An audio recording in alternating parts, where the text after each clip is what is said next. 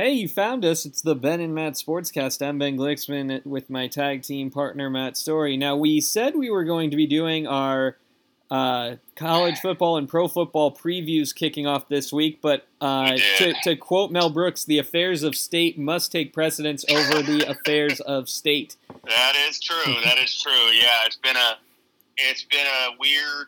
What did we talk last Saturday? Yeah, I believe. Wait, Colorado had announced that they were leaving the Pac-12. Yeah, I was gonna say 8 days ago we spoke and we talked about Colorado leaving the Pac-12 and the Pac-9. What that might mean. The Pac-9 was a thing. Yeah, and I'll tell you one thing that we discussed, and I said it a lot, was the Big Ten's apparently not interested in expanding. Well, apparently that changed, kind of, and it's been an eventful 8 days since the last time we spoke. Well, so let's start with what happened, and I'm gonna do my best to do a TikTok in the media sense, not the social media sense, of what happened, and then we can talk about it. Yes. So Colorado announces they're leaving. The Pac-12 now 9 announces that we are going to finally get a media rights proposal, which will inevitably leak. The media rights proposal meeting happens on Monday morning. Monday midday? Am I remembering right? We find out what it was. Yeah, I believe so. Was it Monday or Tuesday? You know what? It was Tuesday. You're right. Was it Tuesday? It was Tuesday. Okay. It was. Yeah. I mean, I know what happened Friday. Before that, it's kind of a blur, in all honesty. But so what we find out is that the media rights proposal is Apple, entirely Apple, everything to Apple. Yeah. And it's going to be subscription-based like Major League Soccer. So if you have Apple Plus, that is not enough. So it's not going to be like baseball's package, where it is a feature of Apple Plus. You need to have Apple Plus and then buy the Pac-12 add-on to do it.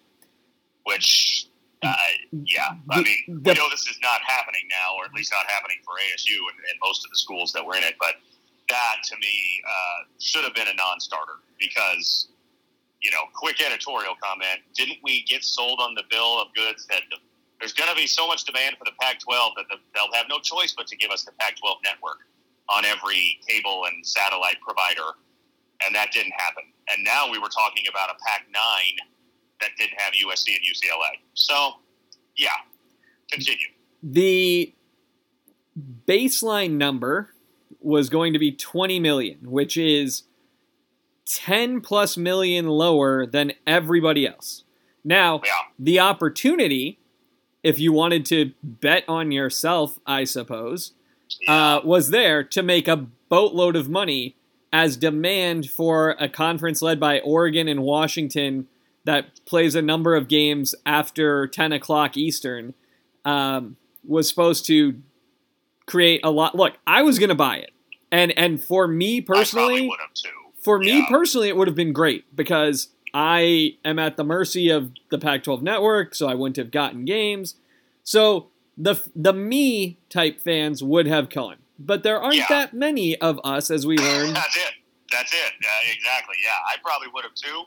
But yeah, we're in a small section, and it's not a big enough section to make a dent, I don't think. So the number comes out. The number is not good. We are told that there will be that the spin from the Pac-12 is all 9 are going to meet again. We are all content. We are going to be together. And then it starts to trickle out that, Arizona's in, but they're not really in. Right. They're still talking to the Big 12. And the Arizona Board of Regents calls a meeting for that night, I believe, or Wednesday night. It was, and it didn't. Yeah, I think it was Tuesday evening because Tuesday was the day that it was like, this is going to be a big day, and then nothing really happened on Tuesday. But to that feeling of like, well, is anything going to happen? Obviously, it did. But yeah, it was kind of we'll have this meeting, and then the meeting was just an executive session that we didn't know what they spoke about. Yeah. The reports coming out of it was that Arizona and Arizona State were allowed to separate but preferred to stay together. Arizona, then we find out, has applied to be admitted to the Big 12 and has been accepted. So the Board of Regents had not approved it yet, but it seemed like Arizona was on their way out. That was by Thursday night when that broke, and then there was another Board of Regents meeting Thursday night that specifically the agenda said, to discuss university athletics. So we knew something was coming from that, basically. So then we get to Friday. Friday is what Tuesday was supposed to be, and all hell breaks loose. We see a story that says sources in the Big Ten indicate a willingness to expand or to investigate expansion with Oregon and Washington. We learn later that the Friday morning Pac-12 president's call conspicuously did not include Oregon or Washington, so we were down to 7 schools. And of course the news broke for about 45 minutes on Friday morning that the 9 schools are ready to stay together. This is Arizona's gonna spur the Big 12, and they're gonna sign this Apple deal, and then before that meeting even supposedly happened, the momentum for that was gone, and I guess the first domino was Oregon and Washington going to the Big Ten. It seemed that way at least. Well, and the story that has come out is that the Big Ten presidents didn't want to kill the Pac-12, which I find a little laughable since they took UCLA and USC. That's exactly. I totally agree. USC and UCLA. We'll get back to the what's happening right now. But the Pac-12 was dead when USC and UCLA left. We stayed on life support for another 12 months, but that cut off the head, and that was it. That was the lethal blow. So we find out that Oregon and Washington were already in talks to join the Big Ten. ASU and Utah both apply and are accepted for membership in the Big 12. Washington and Oregon leave to go to the Big Ten. You're now left with a Pac-4 of Stanford and Cal, followed by Washington State and Oregon State. Now, Stanford and Cal, people seem to think, have a future somewhere. Unclear where that is, but if these 4 are staying together with the Pac-10, Pac-12 brand name, okay, fine, so be it. But they're going to be adding 6 schools who are Mountain West schools. I did see The Athletic suggested that Oregon State and Washington State, from a competitive standpoint, are probably very good fits for that conference, but have built their athletic departments assuming a Pac-12 level of media budget. Sure. I also saw a similar thing about Stanford and Cal, but my understanding was Stanford has a fully endowed athletic department, so I don't think, if anyone could afford to go independent for football, it's Stanford. I would say, it would seem that way, The tricky thing with Stanford is they have so many sports. I think they're up in the 30s in terms of sports they, present or sponsor or whatever term you want to use.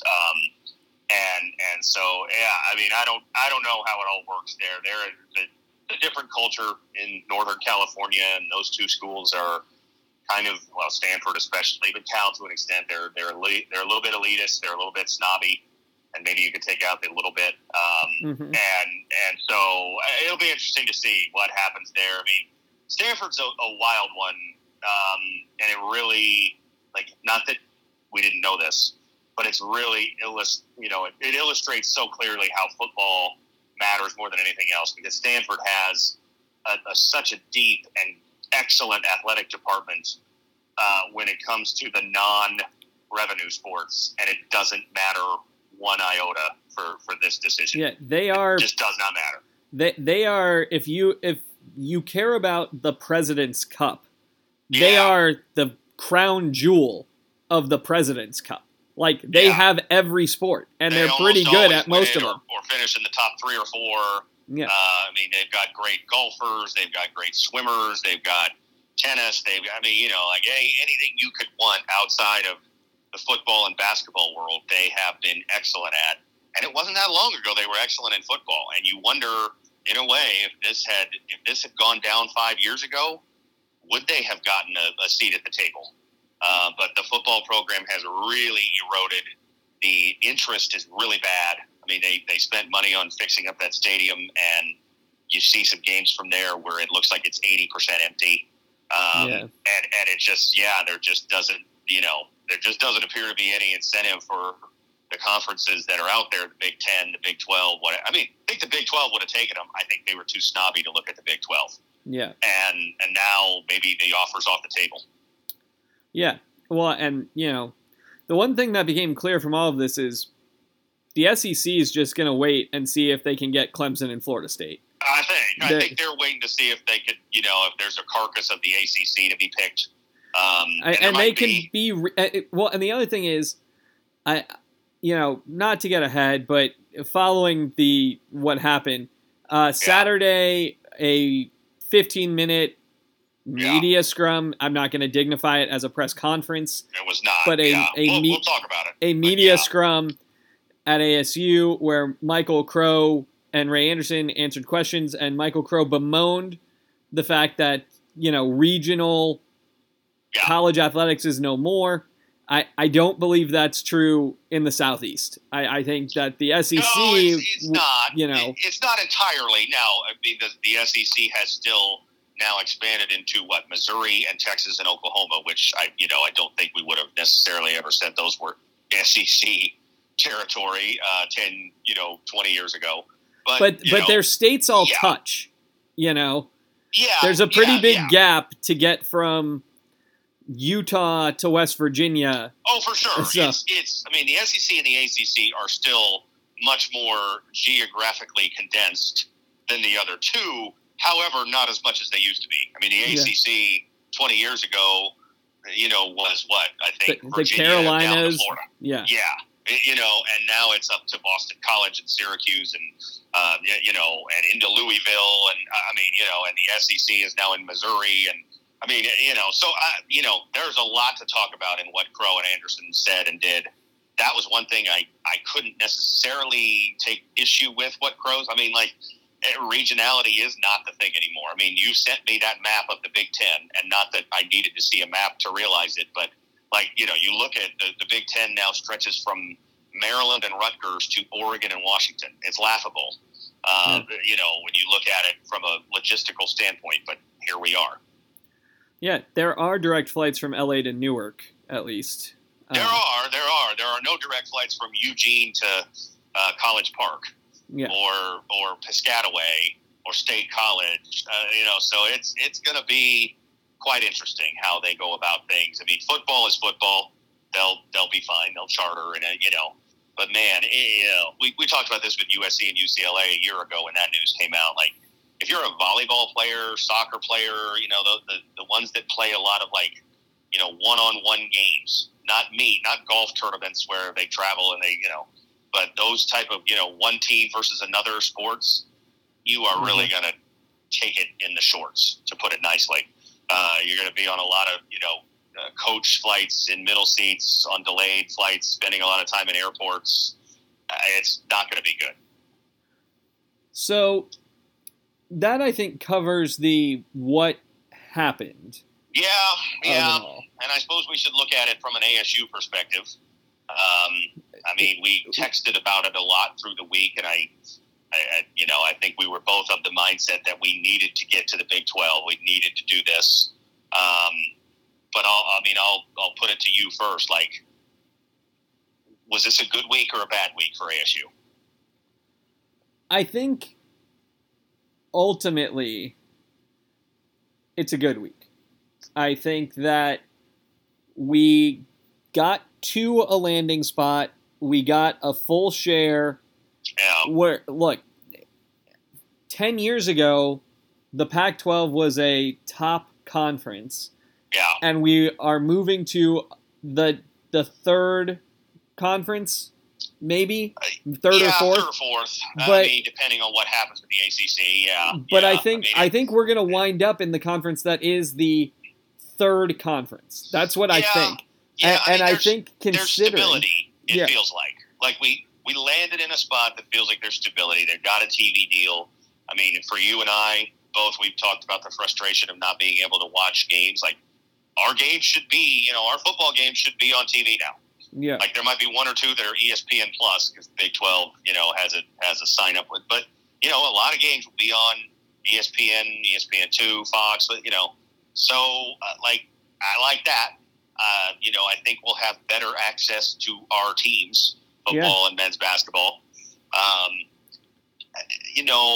I think I agree in the sense that it was a good week because the other alternative was probably being left. We're playing with the Washington. I mean, if it's those four plus us in Utah, that doesn't make me feel good. It does not. No. So it's a good week from that standpoint. Is it a good week overall? Well, I want to bring it all the way down to me. It's a good week for me because our closest home game, or our closest conference road game, rather, is now drivable for me, personally. Iowa State is a drivable game. Kansas is actually a drivable game if I want to take Friday off, or if it's a late Saturday game. We might have to do some meeting here and there, and when these road trips come, because there's some interesting spots. Like Houston's a direct flight, Orlando's a direct flight. Sure. Yeah. I mean, it's interesting. I mean, I thought about it from my own perspective, like the new Big 12. I've never seen Cincinnati or Houston football. And I thought, well, hey, they'll probably come to ASU if I'm patient. Next, 2 to 3 years, they'll probably be here. Instead of having to go to Houston to see them, or go to, not College Station, they're not there, but Lubbock or Stillwater or something like that. So, or they'll play in Tucson. I could take a 90-minute drive down I-10 and see them there. So, it's interesting. I mean, the one thing I was thinking before this became official is there's no one in the new the reconstituted Big 12 with Texas and Oklahoma out that is a must-see program. There's no USC, and that I think kind of hurts. If you're trying to sell tickets to ASU football, there's no anchor program to be well, you got to see them. I agree for football, but Houston, Baylor, Kansas basketball. No, I agree. I mean, I think if you trade Kansas for UCLA, essentially, that's probably a trade up a little bit in terms of it's. I mean, UCLA is the West Coast pinnacle, but Kansas is the Midwest pinnacle. It is, and they've been. I mean, Kansas has been a better basketball program for the last 30 years. It's not close. They've won more titles. They've been to more Final Fours. They win more conference championships. I mean, it's not a fair fight comparing them. Now, if you go 50 or 60 years, obviously UCLA beats anybody. But it's been. I mean, UCLA's got one national title since 1980. I think. So, they went to 3 straight Final Fours in the 2000s, but, they're not what they used to be. And I think LA still resonates in Phoenix. Yeah. And Lawrence, Kansas doesn't. But nonetheless, I think Kansas for them. And you're right. I mean, the second tier is not the right word, but the Baylors, the Houstons, the Cincinnatis. I mean, there are good basketball programs in the Big 12. Yeah. I mean, look, it's going to be, I'll say this. If you want to make it to the NCAA tournament, we've got a conference now with better marquee games. If we finish, I would agree. If we finish fourth in the conference, we're going to the tournament. That's true. That's almost assured. Yeah, I mean, 6th or 7th might be a pretty safe bet, given the consolidation of conferences too. So. Yeah, I mean, I think basketball-wise, it's not too shabby. Honestly, baseball-wise, it might not be bad. I mean, the Pac-12 baseball has struggled a bit to really get a lot of traction, and you were losing the LA schools. If you start, the other thing is if you start with the premise that the LA schools were gone, right? Then you're getting good baseball programs to compete with. And you're getting into the Texas market. College World Series team. Texas Tech is a good basketball team. I mean, Texas Tech played for the national title 4 years ago. So look, I mean, there is no, like, outside of Kansas basketball, there is no super sexy, historically dominant program, football or the rest of the basketball. I mean, Arizona, but we've already been in the conference with Arizona. I'm thinking the teams that we're joining. But there are good programs. I mean, there are football programs that have made noise. TCU, they got drubbed, but they played for the national title last year. So I mean, it's. I think what you just said hit the nail on the head a bit. Like, if you told me the option was keep the Pac-12 together, all 12, or go to the Big 12, I'd have said keep the Pac-12 together. But that was out the door last summer. Yeah. And then when you lose Oregon and Washington too, and it's like, okay, you got to do something. And so this was better than any other alternative. See, and to me, I agree, because I think the risk, which was real, was to get left behind. Yes, it was real. It was. And frankly, like, this is a, partial credit, but Michael Crow finally got there. Yes, like, we finally, he was dragged there against his will, yeah. but we got there.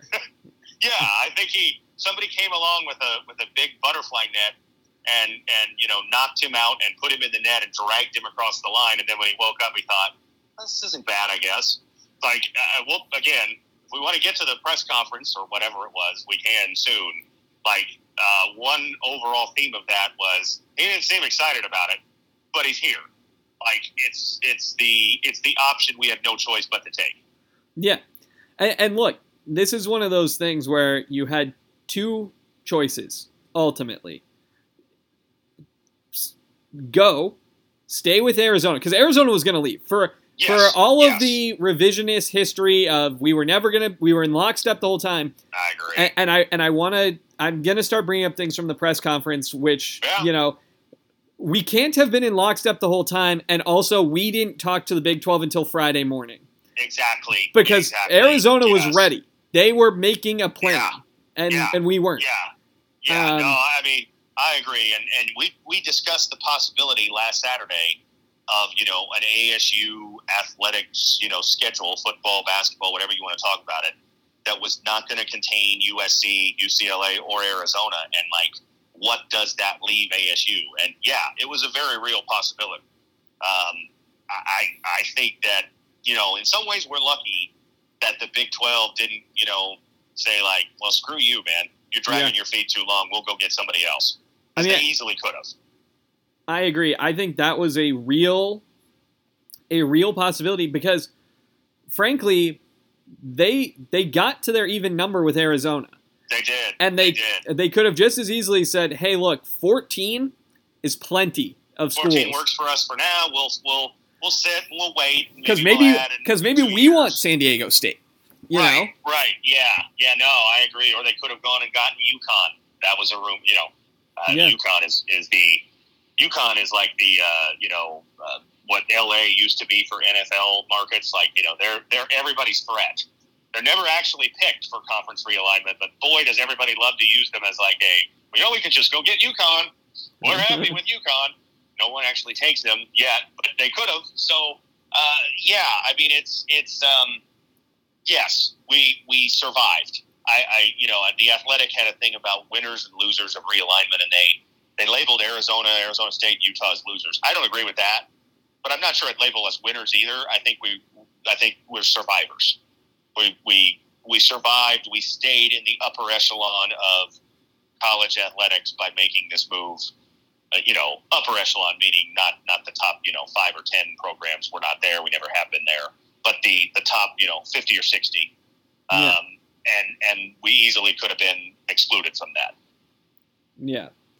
No, I don't think we are losers of this. I think I will say this.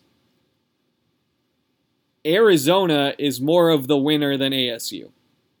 Because public perception is that Arizona dragged us into it. And whether it's true or not, we'll never know. But public perception is they wanted this move and ASU didn't. And ASU had to go along. Yeah. And I believe that that's what happened. Everything I've read, how everyone has behaved. Yeah, I think it probably is true. I'm saying, these things get reported, and it's like, well, are they? I don't know, but it sure feels that way. And aside from Crow saying yesterday that we were never going to separate, nothing has indicated that is really true. Crow said it, but Crow said a lot of things. Is it time? Is it time we get to that? Yeah. So there was a media scrum at a football practice with Michael Crow and Ray Anderson. Let's start from the very beginning. Mm-hmm. Not an announced press conference, not behind a desk, not indoors. No. And you have a Michael Crow in a hat that it looks like he's never worn before. Right. And Ray Anderson. At least an ASU hat. Let's throw that in. He had an ASU golf shirt and hat, unlike his compadre. And Ray Anderson shows up with a hat and shirt combination from Adidas. From Adidas. Not ASU colors, no ASU logos. Yeah. There is no, from what I could tell, official ASU video. All the videos I've seen are reporter videos. Just reporters, yeah, done. And you're right, outside, and let's throw in the heat with the sound of planes flying over, and for a bonus, Stone Cold Steve Austin's music playing in the background from football practice, apparently. Which, while I love Stone Cold Steve Austin, perhaps not the venue for that song, or any wrestling song. It's, it's very clear to me from watching this that we meaning ASU athletics and ASU as a whole, didn't want to have the media ready to ask questions. You brought that, so we texted about this yesterday, and I was already fired up about it, and I was thinking, okay, the one thing maybe I'll give them credit for, and I'm going to get to where you got me on the right track there, and what you're saying right here, is I thought, well, okay, maybe this is a way to, reward your loyal reporters, your people who are there for football practice. But I think you texted it, and I'm like, God dang, the light went off in my head. You're exactly right. This was we don't want the TV stations to show up, the radio got, this is not a hard-hitting media market. We've discussed it many, many times. But there's always somebody out there who's going to be a rabble-rouser, who's going to show up. Just like when we introduced Dennis Erickson and the guy showed up and said, what does loyalty mean to you? And so yes, I 100% agree. This was a calculated move to get mostly, who was there covering football practice yesterday? Probably mostly people, Chris Cartman, Code Rubino, and their interns. Yeah, I'm guessing. And I think Haller may have been there. I think, but he didn't write anything about it. Yeah. He probably was, because I'm guessing, just guessing, don't know this, that some phone calls were made to certain people the night before, the morning of, that said, make sure you're at football practice tomorrow. Without maybe saying why, or maybe even coming out and saying, hey, we're going to have Crow and Anderson available. This is going to be their only availability for a while, about this. And so, yeah, go ahead. I was disappointed in the execution. I was disappointed. Doesn't even get to where I am, but yes, I'm disappointed among many things. The thing that I think worked for Michael Crow and worked for Ray Anderson was the questions. The hardest hitting questions were not asked. Michael Crow said, we did not, we wanted the Pac-12 to stay together. We were in it for the long haul as best we could. We had to be dragged away. Yeah. Okay. Do you, Michael Crow, take responsibility at all for being the loudest voice in the room, supporting Larry Scott, supporting the San Francisco office instead of the Vegas office, supporting all of the things we did with the Pac-12 network, not selling to ESPN, not doing these things? Right. Where was that question? Do you take any culpability? Yeah. But who's there to ask? And again, that's what you brought me to thinking. Is you think these guys are going to ask that? I mean, most of these people there are probably students. No, and, like they don't have the temerity to stand up and ask a question like that to the university president. Well, and this is where your point about who's not there matters. Like, that is, for as much as I have issues with him, that's a Dan Bickley question. That's or a Gambo question. Yeah. Gambo loves to stir things up. That's his kind. He's a New York guy. Yeah, absolutely. Somebody would have, if they'd announced the press conference for Monday morning, which they should have. They should have faced the music and announced the press conference Monday in the theater or at the football facility or whatever. Then yes, you would have had people show up that were ready to fire. You would have had mostly the brown-nosed butt-kiss media, because that's what the Phoenix media is, to be honest, mostly. But you would have had a few that are like, "Hey, I'm going in there guns a-blazing." And how often do you get Michael Crow to talk about athletics? Because talk sports. This is also the chance where he's there. I know this is the pressing issue, but you and I spent a lot of time talking about, hey, what's going on with the baseball stadium? Why is it still sitting empty? Do we have any thoughts about just renovating it? Are we going to sell it? What is the plan? Yeah, you're right. Yeah. I mean, so, we discussed it briefly when you setting the table, but I am just going to say Ray Anderson not wearing anything ASU to this was about as low class as I can imagine. And there's two explanations for it, and neither are good. He's too dumb to realize that he should have worn something ASU because you're the athletic director at Arizona State University. If you come to football practice, moment possibly in athletic department history. Yeah. Or, and this is what I think, it was calculated. He's got a chip on his shoulder because the fans have been on his back, and they made him fire his buddy. And he's still collecting a check, but it was more of a middle finger to ASU. I'm gonna show up, but I'll wear Adidas gear. So it's not anything anti-ASU, but I'm not really embracing ASU. I think that's probably what it was, because we can quibble with Ray's decision making. He's probably not stupid. He probably hasn't gotten to this point in his life with but being dumb. He may make dumb decisions, but I don't think he's dumb. Well, they certainly made a point of letting us know that they were both Ivy Leaguers. Exactly, yes. He went to Stanford, and, we know. Yeah, Harvard Law School. Okay. All right. Exactly, yeah. So I don't think that Ray Anderson is dumb. I think he's made some dumb coaching hires, and I think, but I would venture to guess he knew exactly what he was doing, showing up in an Adidas shirt and hat, and I'm disgusted by it. I'm truly... Like, you can't, somebody, whether it's Michael Crow, his boss, and also his bully, because we'll talk about that, should have said, can you at least wear an ASU t-shirt? Yeah. But again, that should not have been the form. There should have been, if you want to do it, what we're talking about, if you want to say, okay, we're going to kind of do it impromptu, we're not going to invite, I think that's a little tacky, but I get it from a PR standpoint. But you know what? In the bubble, since practice is outside, you have a table and chairs set up. You have a little microphone device, and you call the media who's there, and you say, Dr. Crow and Ray Anderson are here. They're going to talk right now during practice. Come on in. And they're there in at the very least, a golf shirt, pants, whatever. I don't think you need to be in a shirt and tie to be taken seriously. But maybe you should have been for something like this. Again, this is possibly the most important thing to happen to ASU athletics ever.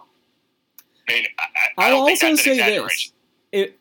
I understand you probably don't want to kick the Pac-12 when it's down. But if you don't want to wear ASU stuff, wear a Big 12 polo shirt. Yeah, that's true too. Yeah, there were options. There were opportunities. Yeah, this was not about Adidas. I know Adidas is a partner of ASU, and I know they pay us money, and this is not about Adidas. And if you want to, I'll even say this. I don't agree. Wear an ASU shirt and an Adidas hat. I probably wouldn't have been bothered by that. But showing up looking like you're an Adidas rep when you're the athletic director of the university, not some employee, not some random Joe, you're the most important person in the athletic department by your title. Now, it didn't appear that way listening to them speak, but your title says you are. You should be representing ASU. And then we get to, and I've already hinted at it. The way they comported themselves was a little bit. We've talked wrestling here and there over the last few months. It was like Roman Reigns and the Usos, and Michael Crowe was playing the role of Roman Reigns. Like Ray Anderson was his right-hand man / errand boy / I'll verbally abuse him when I feel like I want to. It was ridiculous how they acted. Yeah, it was. It was low class. It was just low class all around. The way they set it up, the way they spoke. Ray Anderson says, I'm not going to Morgantown. Like, dude, these guys just invited you into their conference. Yeah. I realize West Virginia is nobody's, it's not Hawaii. I get it. But why don't you just shut up? If you don't have anything good to say, don't say anything at all. Like, they've been there. Not for that long, but they've been there. So maybe just shut your mouth. Well, and it's, Gordon Gee is one of the people who voted to unanimously let you in. True. Yeah. I mean, okay, I realize that, yes, Morgantown, unless you're from West Virginia, is probably not a tourist destination. But, neither's Lubbock, Texas, and Stillwater, Oklahoma. Austin's not part of this. Some of the cities that, there's Fort Worth, and that's just, right there with Dallas and, Ames, Iowa. I mean, I like Iowa, but come on, Ames, Iowa. Manhattan, Kansas, Lawrence, Kansas, none. There's no Los Angeles in this conference. So maybe just keep your mouth shut. I just think, and I mean, again, Crow came across both of them to an extent, but especially Crow gave the very strong impression that we're in the Big 12 because we have to be. I don't want to be, but I'm thrilled. Well, I'm thrilled beyond repair to be in the Big 12. Trust me. Can't you see how excited I am? We turned over every stone, and this was where we landed, was the theme. And then it became sort of and I don't, this is, we seem to have adopted the point of view that they were lucky to have us. And I think it's noteworthy that was our tone, considering if we did overturn every stone, then we were definitely not invited to the Big Ten and definitely not invited to the SEC. So no, exactly. Yeah, you're exactly right. And somebody, I don't know who it was. I think I saw it on Twitter, labeled that press conference, and I think it's almost exactly what you just said: arrogance without achievement. That is how ASU has been holding themselves up for the past several years. That somehow, I mean, it's the whole new leadership model of football, and we know something you don't know, but we haven't actually done anything to prove that we know something you don't know. But we're still going to carry ourselves like we do, and it's just no, you don't, man. Have a little humility. Well, and that's the whole thing, right? Is that I love ASU. Me too. But that's why I'm so mad about this. But how they were yesterday. Yeah. I mean, but this is one of those things where I acknowledge, as an ASU fan, that we were not the prize. No, we were not. And we should be. And we should be, but we're not. Well, and we seem to be having expected to be courted, and then we're sort of begrudgingly wed to the only person who asked. Yes. Yes, we're lucky we're in a big market, because I think that saved us. If this leadership, this administration, this president AD combination, and the way they've carried themselves and the way they've led the athletic department for the last several years was at Utah, they probably would have gotten left out. Utah got invited because they've proven themselves to belong. Yeah. They've come into the Pac-12 and very They're quickly winning the conference. Made themselves a viable contender. And the last 2 years they've won the conference. Utah earned their way in. We got lucky, in all honesty, by virtue of our location, I think, as much as anything else. I want to talk about something that I've been sort of mulling over, and maybe you can help me with it, or maybe, but it sort of goes with the, unearned arrogance, but the idea that we just are so unwilling as a university for being the new American University and the leader in innovation and all of these things, we sure seem unwilling to embrace the new in athletics. We don't want NIL. We're not going to do that. What do you mean we're not going to do that? What do you mean we're not going to do that? We want to stay in the Pac-12. We support the commissioner, whether it's Larry Scott or George Kliavkov. We think, even on our way out, we thought the Apple deal's a great deal. If we thought it was Crow such a great deal, like it's the greatest thing in the world. If we thought it was such a great deal, why are we not doing it? Like, we could have, But if you listen to Crow, it almost was like, we love the deal, we wanted to stay, but we had no choice but to leave. I mean, I can't remember which one it is. You might remember. In one of the Wayne's World movies, there's a scene with where, like, I think it might be the second one, where, like, Christopher Walken's character is going to be at something, and Wayne finds out about it, and he's like, "Oh, I'm thrilled beyond repair.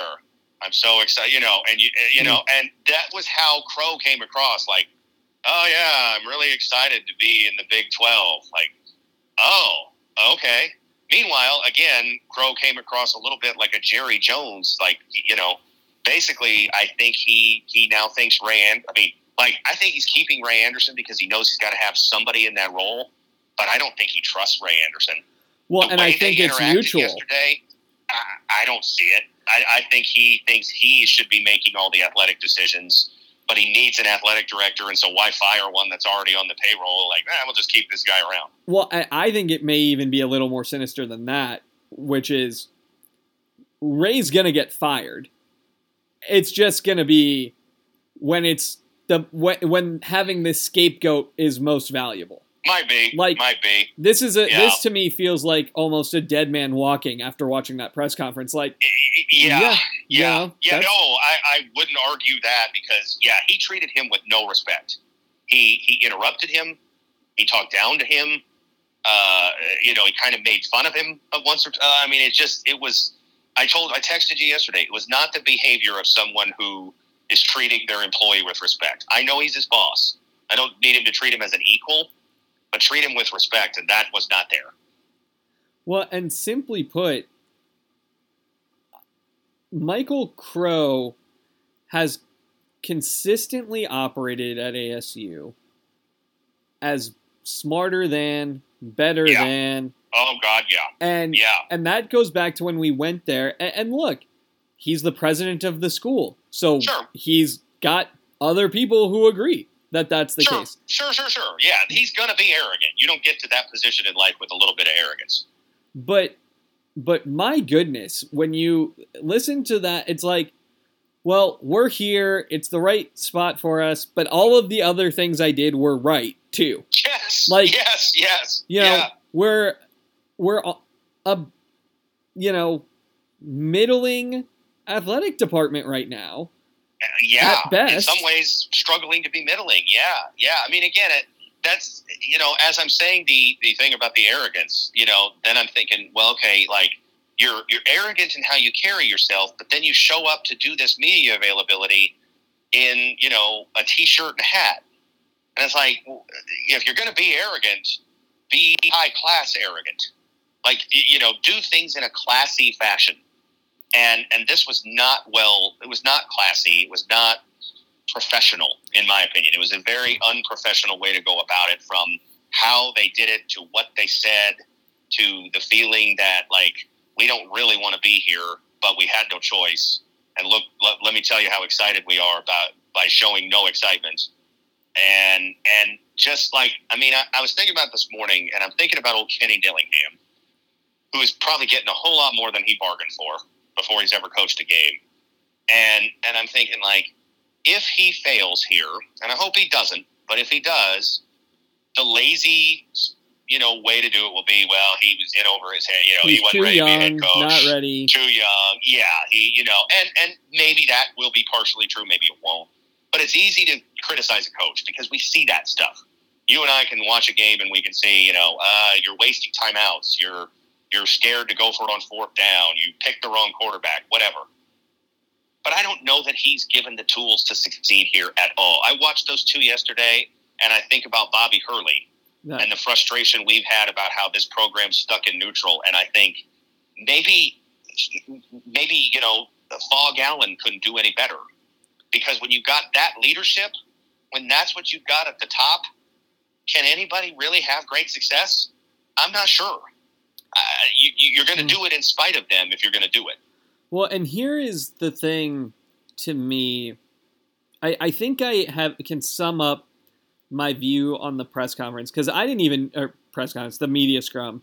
Yeah, I didn't even know it happened until you texted me. But if you are sure of yourself and confident that you are right, then you wouldn't display cowardice, which is what that press conference was. That's a great point. I can't disagree with that at all. Yeah. If you have the courage of your convictions, then you sit in front of people at a scheduled event with the full media on notice, and you say, here is what I did. Here's why I did it. And here's why it was the best decision. And then you answer questions. And that's a great call. Not what we did. So it's either cowardice, which it may be, or it's fear, because you don't want to answer the questions. You don't want to. Yeah, which maybe it's both. I mean, cowardice and fear are related. But yeah, I think it is, and maybe a little bit of ignorance, maybe a little bit of just unawareness. But this is the thing that I'm curious about. So and you don't have to speak to this. I know you know people in the athletic office. A few, not as many as I used to, but but it sure seemed like this was an athletic office coordinated availability. I think so. Because, here's what I'm basing that off of, because I know nothing except for names. Yeah. He said, at the beginning of the clip that you sent me, he said, all right, Doug, let's get started. So I assume he's talking to Doug Tamaro and not Doug Haller. If he's talking he's talking to Tamaro, yes. If he's talking to Doug Tamaro is media relations for ASU Athletics. He's the top guy now that Mark Brand is gone. Yeah. But what he's not is the head of media relations for the university. True. And that to me is something that, look, I work in a corporate world now. We have media people. And if you want to talk to somebody, you go through our corporate media team. You don't go through. No, you're right. You're right. I don't get a phone call from a reporter and say, oh, yeah, I'll point you in the right direction. I say, okay, talk to our corporate media team. Yeah, that's a good point. I absolutely think it was set up. I know that I read a tweet from Doug Tamaro that said, this just worked out today. And, first of all, it's been a long time, but I used to work football for ASU, and I could count on one hand and maybe with no fingers used the amount of times that Michael Crow showed up to football practice. Yeah. I don't think Michael Crow makes it a regular habit to show up to football practice. So the fact they were both there, this was not coincidence. That it, you're here. Okay, well, he's there. He's not in a suit. I mean, how many times have you ever seen Michael Crow not in a suit? I was going to say that. I know it's outside, and I'm not saying it, but yeah, Michael Crow feels like a guy who was born in a suit and tie. And he also looked like he'd never worn a baseball style hat in his life. He looked uncomfortable. At my old employer, the Cardinals, every now and again, Michael Bidwell would show up to a training camp practice in a t-shirt, shorts, and was like, yeah, it just doesn't look like you, man. I know what you're doing, I get it, but you're not that. You're the guy in a shirt and tie or suit and tie. Crow looked uncomfortable in that. Anderson didn't look uncomfortable. And again, I have never been one of those people who you got to wear a tie to look professional. I don't agree with that. I wouldn't have any problem if Ray Anderson was wearing an ASU t-shirt yesterday. Yeah. I would have a problem not with him wearing a t-shirt. I'd have a problem with the venue that was done. What you just said is exactly right.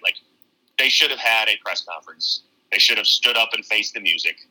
I know this was announced on a Friday night. Well, and so you're not going to have a formal press conference on a Saturday. It Do doesn't it on Monday. but it doesn't even have to be facing the music. That's part of my point. Is like, if you believe you're right, you're right. No, like we started this by talking. You asked me, do I think this was a win for ASU? Yes, I think this was a win for where we are now. If you don't want to, I totally understand if Michael Crow doesn't want to answer questions about how we got here. Right. Because the conference got outplayed by the Big 12. ASU got outplayed by USC, UCLA, Oregon, and Washington. And then a question that didn't get asked, which is valuable, is how do you explain the perception that this was Arizona and Bobby Robbins leading the charge? Yes. And you following unwillingly.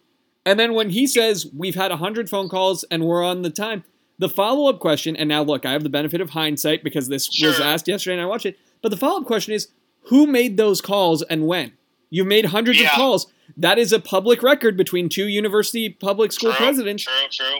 Let me see that call log. Also, what you said, like, okay, well then how do you explain that Arizona applied for the Big 12 on Thursday night and you just told us you didn't talk to the Big 12 until Friday morning? Those things don't make any sense if you guys were on the same page. Yeah, it's. No, you're right. I mean, and I totally agree with you. And I'm almost embarrassed in a way myself that I didn't think of this before you texted me. I was fired up about how it was done and how they were dressed and how they acted. And I was giving them the benefit of the doubt on, like, well, maybe it was done to, like, reward the loyal media people that show up to practice. And after you texted and said, well, they probably didn't want to have a press conference because then they wouldn't have to, answer any tough questions. I'm like, dang, man, how did I not think of that? I'm cynical. I should have thought of that too. No, and look, I see a world where where if I am Michael Crow, I just want to be transparent-ish about what happened and say, look, but you also don't want to bury the Pac-12 and you don't want to bury Kliavkov because I'm sure you have relationships with those people. Plus, we have to play there one more year. Right. Plus, it would be immensely hypocritical of him to do because he is well known as Mr. Pac-12 defender. So either way, you really can't do that. Or if you do, you look bad. I agree. So what you do is you just go out there and you say, we have made the decision, as everyone is now seen, as now is being reported, to move to the Big 12 Conference. We believe, in light of the offer that was on the table, the only firm number that we had to compare it to was the Big 12's number. Mm-hmm. We believe that a version of the Pac-12 can generate the interest, buzz, and subscriptions to equal or exceed what the Big 12 could do. But in this time of uncertainty, a bird in hand is worth two in the bush. Sure, the Big 12 is offering us a full participant share as any other team in the conference. We don't have any partial share. We think this is worth it. We think this is the right move for us. We wish our colleagues in the conference good luck. Much like Colorado returning to the big number conference, 20 years from now, when there's a different president and a different situation, perhaps we will be back with Washington State, Oregon State, somewhere else down the line. But for now, I am the president of ASU. I am not the president of the Pac-12 Conference. And it is my view, after careful consideration and discussing it with our athletic department, our board of regents, that this is the best thing for us. Yeah. That's it. And then you say, any questions? And if, but that's not what we got. It's not what we got. And that's, as you say that makes me even think too, like, there was no opening statement in that. There was, all right, are we ready? I mean, again, even just the way it started. Are we ready? Doug, are we ready? Like, what? Man, this is not like some offhand availability about some, sponsorship deal. Like, this is, again, I would say, arguably the most significant thing in ASU athletics history. Because 1978, when we joined the Pac-10, college sports were nothing compared to what they are now. Nothing. And we've never won a football or basketball title. So exactly, yeah. We were going from a small conference to a big conference. It was a no-brainer choice. But again, back then there was no CFP, there was no BCS. The basketball tournament was on tape delay at times. It was not anything like it is now. So this is a ground shifting moment, and they just showed up to it whatever, we'll chat with you about it. Man, how many times have you and I had the conversation that to be big time, you have to act big time first? That was not that. And big time is not arrogant. Those are two different things. Big time is professional. Well, and you do it in a professional manner, and you have a little humility. You could be big time and be humble. That was the opposite. Yeah. It also felt like an opportunity lost, which I hadn't considered until you brought it up, the cracks about Morgantown and elsewhere in the conference. It seemed like an opportunity to be, for lack of a better term, I guess, humble. Yeah, and I really think say so. Thank you to you who brought us here. We're excited to join these 12 new programs. 3 of them are coming with us, but we've got 12 new, conference foes, and we're excited about the opportunity to travel to these new markets. And they said some of those things, but not really. Well, and you've undone it. You can't just say it as lip service and then not talk about, and then talk about how, boy, I really don't want to go to that school. It's there are 16 of you and they're one. Right, so, right. We're going to go to West Virginia. No. And Ray not Anderson just for saying, football. I'm not going to go to Morgantown. Maybe gets back to what you were saying, 10, 15 minutes ago, that maybe Ray knows that he won't go to Morgantown because by the time the 2024 schedule gets announced, he won't be here anymore. So maybe he knows something we don't know. But, we're going to, you're right. We're not going there just for football. Odds are good. We're going to go there for basketball most years because you're going to play, 20, 22 conference games, something like that. You're not going to go everywhere every year, but you're going to go most places every year or every other year, at least. And it just, it just again, I know that no one sits down when they're dreaming of vacation spots and says, where I want to go is Lubbock, Texas. But man, they're bringing you in. They sent us a lifeline that they didn't have to send us. And we could have acted in a humble, graceful manner, and we did not at all. No. It was just deplorable, I feel like. And it really, the more I've thought about it in the last 24 hours or so since I saw it, the more I think, as long as these two are in charge, we can't expect anything better than average. We can expect better than 3-9 in football, but we can't expect much better than a consistent, 6 or 7 win type program because, leadership makes a difference. Now, I don't know that Crow's going anywhere.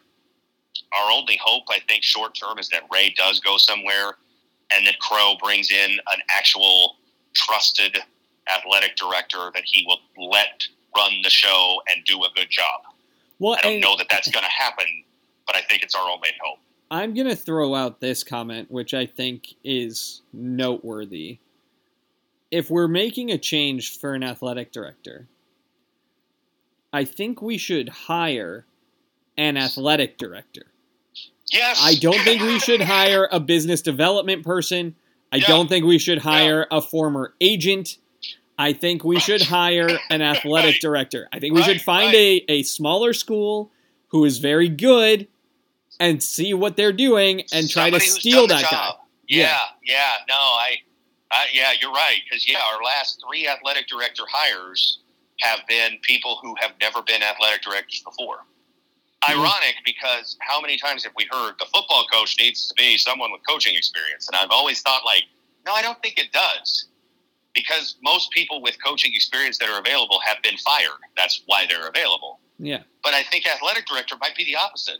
Maybe get somebody who's done it before. I don't remember. I think is it was Gene Smith an athletic director before he got here? I don't remember his background before he got here. I don't know. I mean, Lisa Love was a coach and then an associate she was AD. An administrator at USC. Yeah. She at least came from that world. Yeah. But then the last two did not at all. Not at all. And we've seen a lot. I mean, ASU hasn't been alone. You know, a lot of the conferences lately have hired commissioners that don't come from a college athletics world. And I get it in a way, but, like, how many of them have worked out great? Kevin Warren at the Big Ten, I would say, did not work out great. I think everybody's happy to be getting rid of him. I mean, he helped them expand, but they didn't want him. Yeah, exactly.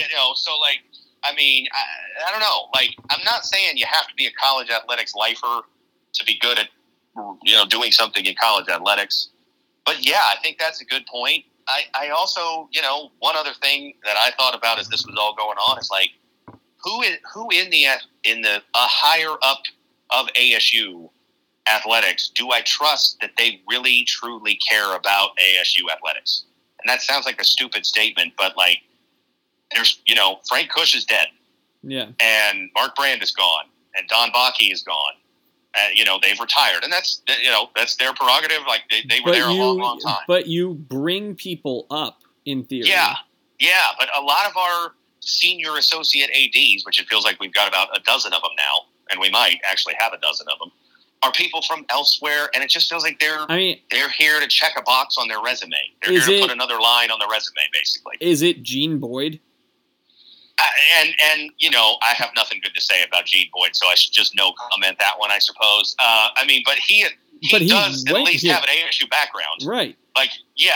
But like Don Bakke, I don't know if you know of who Don Bakke was. He was, he was administrator. He was kind of a Looney Tune. I mean, he was a kind of, and I say that with affection. Like, he's kind of a crazy man, kind of an oddball. But, like, he lived and breathed ASU. He coached under Frank Kush as an assistant, and then he stayed here.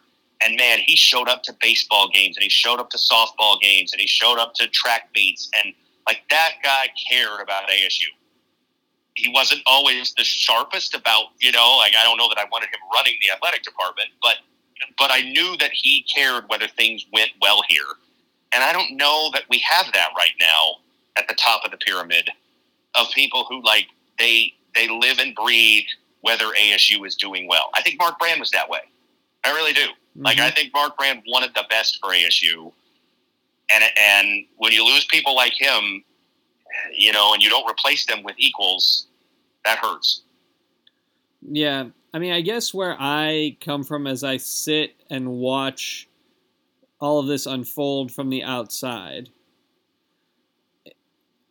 is you and I will always be there for ASU sports. But if we have these feelings, that and I, we talked about this a little bit about Chris Cartman, who, Doug Haller's only partially covering the team now. Right. And so it's the guys like him who are kind of the voice of the fan. He runs Sun Devil Source. He's got the, all of the message boards and all these things. It's like, what is something to note about that? He's openly antagonistic now to the administration. Yeah, he is. So, yeah. No, I mean, and it is, I mean, we discussed this last week. We've discussed it many times, but last week, like, it's a mostly apathetic fan base here. The sports market here is very fickle. If you're really good, like the Suns have been lately, then people will support. But other than that, they'll tune out. And I just, I mean, I will always be an ASU fan. But I've used this analogy before. I mean, more and more, it feels like the black sheep brother that's, he's family. So I got to stick with him. I'm not going to turn on him because he's family. But if he wasn't family, I probably would think, like, what am I doing here? And that's kind of where I am. Like, I ain't going anywhere. But logic would tell me I probably should go somewhere. I'm not going anywhere in terms of my fandom.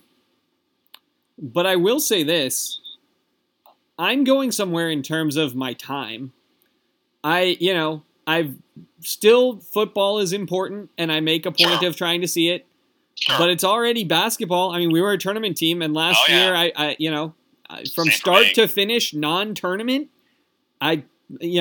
maybe two games start to finish. I live here, and I went to 2 games. They played, probably 18, 20 home games. I went to 2. Wanted to see UCLA, and I went to Utah because my dad was here, and we wanted to go over the weekend. Like, that was it. So, yeah, I'm with you. I mean, and I want to be back. Now, it'll never be like it was when we were in college because we're not in college anymore. I understand that. Like, we lived on campus or near campus, and we could go to every game, and like those days are gone, and that's just passing of time. But I want to be back to where you and I are watching an ASU basketball game on a mid-December night, and we're texted back and forth because we're locked in on that game. But it's tough right now. It just is tough. I agree. I mean, I still care and I still follow the results. But yeah, I mean, football, I think we've talked about this. Like, it's not too hard to invest in football. There's 12 games. Most of them are on weekends. Like, you could do that. You want to watch a 3.5-hour football game once a week? Like, okay, sure, I'll do that. But basketball plays, every night of the week. Sometimes, not every consecutive night, but a lot of night. And it's hard to keep up. And then, I mean, part of that's the Pac-12 network too. Like, the games aren't available. So even if we wanted to keep up, we couldn't have. It's just, it's maddening. It really is. And it's saddening too, I guess, for not to be, a poet, but it's both. I will say one of the things that will help my fandom being in a conference that's all of these different time zones. I'm going to get some games that I can, not have to go to bed at 2 a.m. I was thinking about being on TV, and I was also thinking about, when we go play a road game at Cincinnati, it's not going to be at 7:30 Arizona time. I mean, if it's at 7:30 their time, it's 4:30 here. Like, all right, sign me up for that. Now, it probably means that most of Arizona and Arizona State home games, I'm betting, are going to be at night.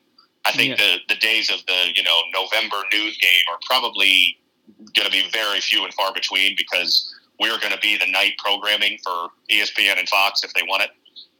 But that's okay. I don't mind it for a home game. But, for a road game, and we're in, outside of the 4 that are going, every school's either in the Central or Eastern time zone, right? Yeah. So, for you and fans that are, not in Arizona, that's a great advantage. A 7:30 kick in Cincinnati is 6:30 your time. Yeah, no. A 7:30 kick in Pullman is 9:30 your time, and that's a harder task. Yeah, no, it's so when we talked about who is it a win or a loss? I stand by my statement of for Ben Glicksman, it is a win. Yeah, and I think it is for me too. I will miss USC. I will miss Oregon and Washington, maybe not as much. I mean, they're good now, so it feels like it's easy to lump them in. But, for much of our 20-plus years since we started school here, USC meant something and Oregon meant something, and I will miss those conference games. I'll miss Stanford to an extent, but, you learn something new, and maybe 10 years from now, TCU will feel like Oregon. Because maybe they're going to have an excellent run. They're going to build on what they did last year, and it'll be like, well, the TCU's coming to town. I'll clear my schedule. I'm going to that game. I hope so. I don't know if it will or not, but there's some good and some bad. I will miss the Pac-12. It is sad to see it go. Yeah, I will miss all of the teams. Time goes on, we can eulogize it better, but I will miss that just for the sport in general. Yeah, I mean that's where I'm at. I will miss it, but when the ship was sailing, I'd rather be with the 8 who left than be one of the 4 who stayed. Yeah, for sure. For sure. I totally agree. I mean, I think we texted about that as last week was unfolding. Like, I don't know that going to the Big 12 was the greatest thing for ASU ever, but it was the best of bad options. If there were 7 bad options, it was the best of those 7. Maybe there were only 2 options, there or nowhere, and then it was absolutely the best choice. There was some allusion to an ACC I know, Crow said that about, well, we didn't want to be going to Syracuse. Like, this is better than joining the ACC. There's 3 teams in the Eastern time zone versus 13. So if those were the 2 choices, yeah, this is better. Yeah. Well, you know what? Next week, but it's for the time final to put this to bed. Like, we needed to do it. We needed to get it out. But college football, by God, is actually going to be played in what? Well, the games start in 20 days, and ours is 25 days, I believe. So it's time to start focusing on the upcoming season. I will be ready for our final Pac-12 preview. Yeah. Maybe a little bit of the first of several eulogies I'm sure we'll have for the Pac-12 over the next 9 months. We'll get through basketball and the tournament and all that stuff. But yeah, we're gonna do it last time through, and it's all 12. We're still all together for now. We still have USC and UCLA and Oregon and Washington, and we play them all this year. And by God, we need to savor every minute, man, because we don't know what the future holds exactly and how it's going to feel. So let's take advantage of this year and enjoy it for everything good and everything bad that it is. Yeah. Well, we'll be back. Until next time, he's Matt. I'm Ben. It's the Ben and Matt Sportscast.